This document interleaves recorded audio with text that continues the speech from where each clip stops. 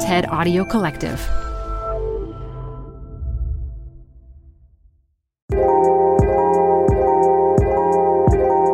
Hi, you're listening to TED Tech. I'm Simone Ross, TED's Tech Curator. How can you not love a talk that starts with, "A briefcase full of poop changed my life"?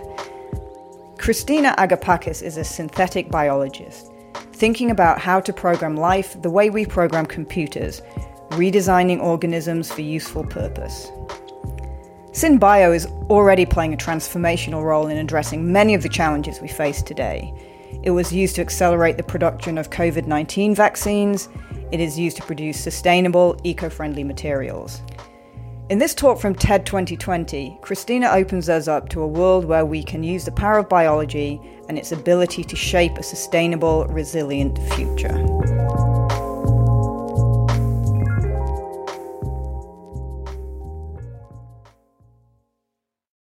This episode is brought to you by Progressive Insurance.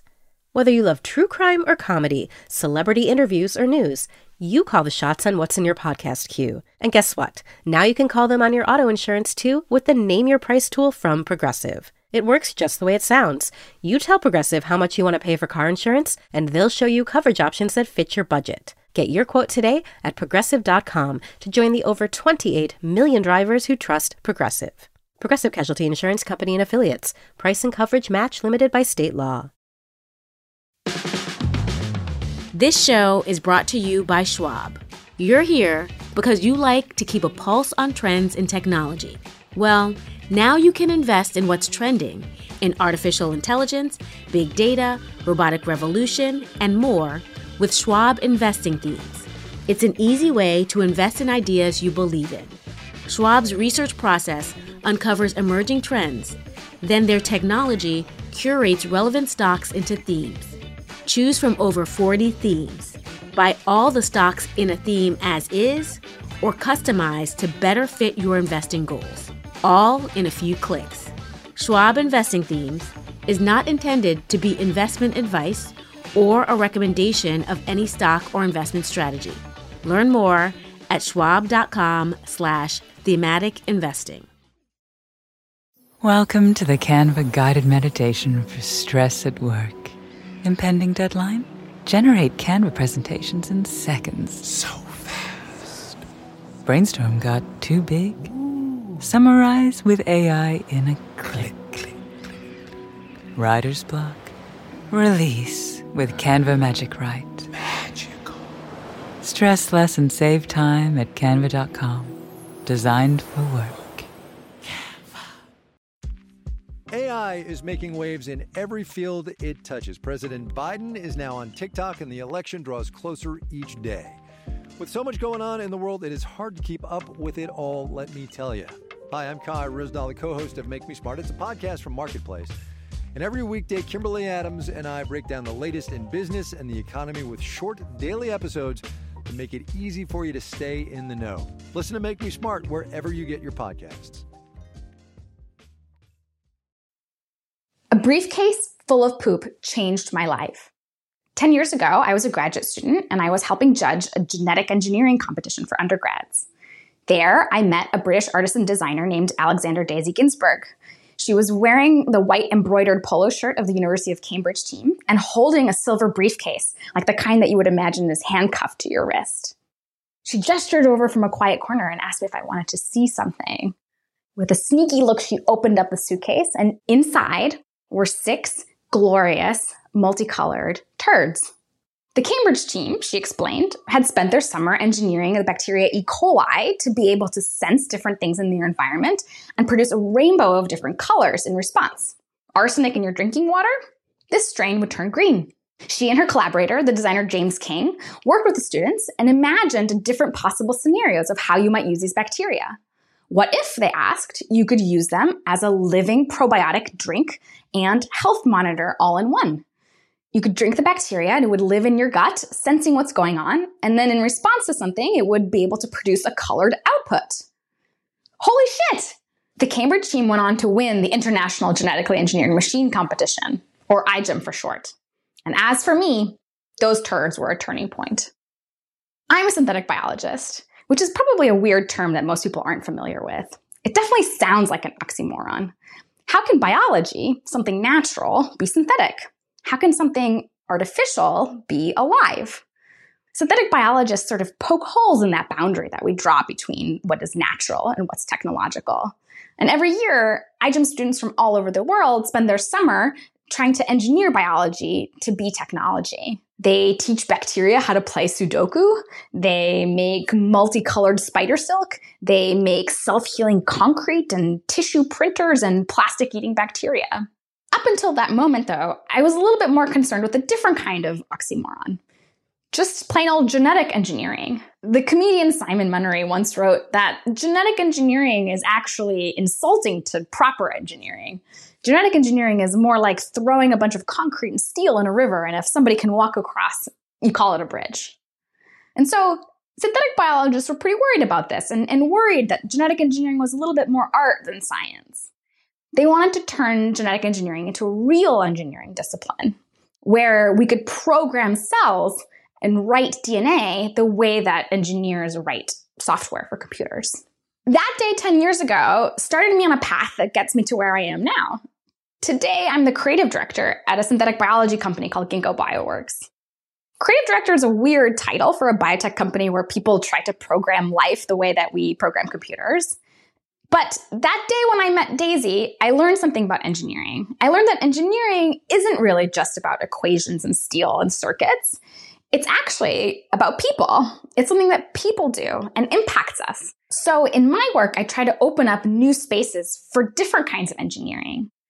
How can we ask better questions? And can we have better conversations about what we want from the future of technology? How can we understand the technological, but also social and political and economic reasons that GMOs are so polarizing in our society? Can we make GMOs that people love?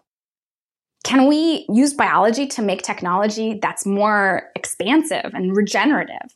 I think it starts by recognizing that we as synthetic biologists are also shaped by a culture that values real engineering more than any of the squishy stuff.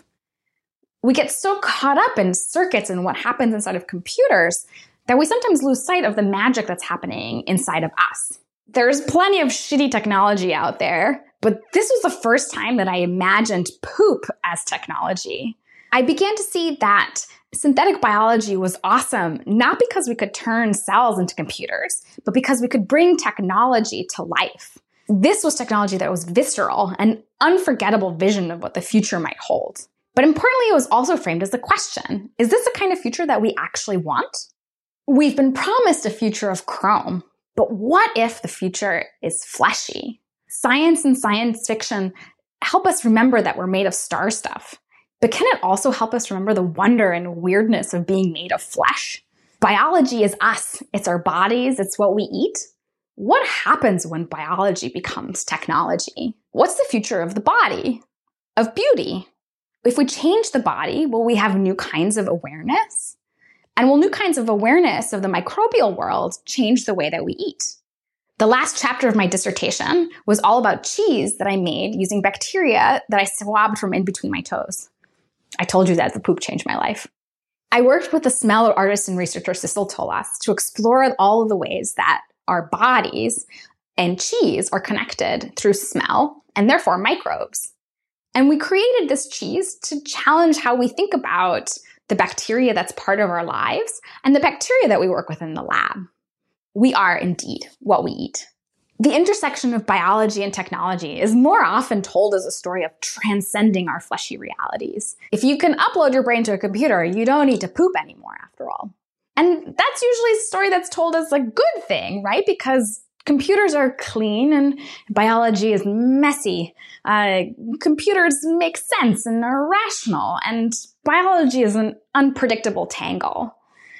It kind of follows from there that science and technology are supposed to be rational, objective, and pure.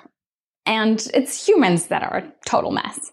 But like synthetic biologists poke holes in that line between nature and technology, artists, designers, and social scientists showed me that the lines that we draw between nature, technology, and society are a little bit softer than we might think. They challenge us to reconsider our visions for the future and our fantasies about controlling nature. They show us how our prejudices, our hopes, and our values are embedded in science and technology through the questions that we ask and the choices that we make. They make visible the ways that science and technology are human and therefore political. What does it mean for us to be able to control life for our own purposes? The artists Oren Katz and Einat Zur made a project called Victimless Leather, where they engineered a tiny leather jacket out of mouse cells.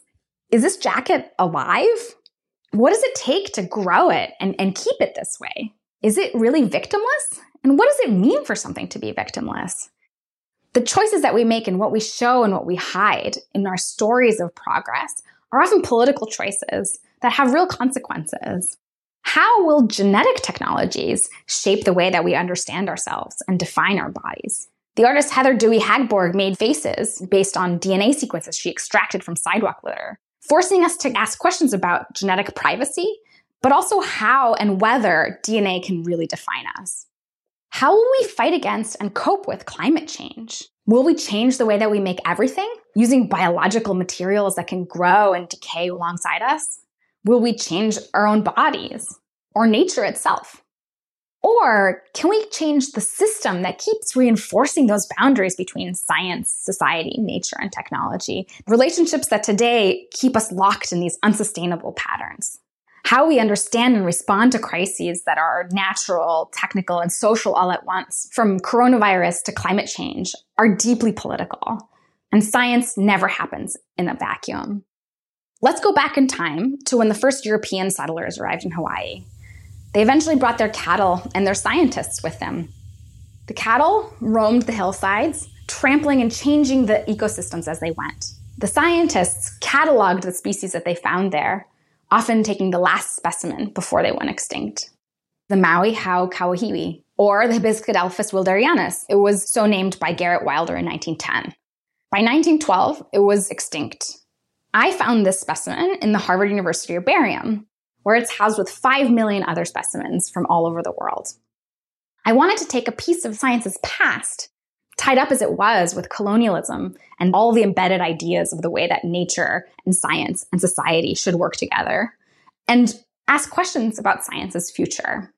Working with an awesome team at Ginkgo and others at the UC Santa Cruz, we were able to extract a little bit of the DNA from a tiny sliver of this plant specimen and to sequence the DNA inside, and then resynthesize a possible version of the genes that made the smell of the plant. By inserting those genes into yeast, we could produce little bits of that smell and be able to maybe smell a little bit of something that's lost forever. Working again with Daisy and Cecil Tolas, my collaborator on the cheese project, we reconstructed and composed a new smell of that flower and created an installation where people could experience it to be part of this natural history and synthetic future. 10 years ago, I was a synthetic biologist worried that genetic engineering was more art than science and that people were too messy and biology was too complicated. Now I use genetic engineering as art to explore all the different ways that we are entangled together and imagine different possible futures. A fleshy future is one that does recognize all those interconnections and the human realities of technology. But it also recognizes the incredible power of biology, its resilience and sustainability, its ability to heal and grow and adapt, values that are so necessary for the visions of the futures that we can have today. Technology will shape that future, but humans make technology. How we decide what that future will be is up to all of us. Thank you. You're growing a business and you can't afford to slow down. If anything, you could probably use a few more hours in the day. That's why the most successful growing businesses are working together in Slack. Slack is where work happens, with all your people, data, and information in one AI-powered place. Start a call instantly in huddles and ditch cumbersome calendar invites. Or build an automation with Workflow Builder to take routine tasks off your plate, no coding required. Grow your business in Slack. Visit slack.com to get started.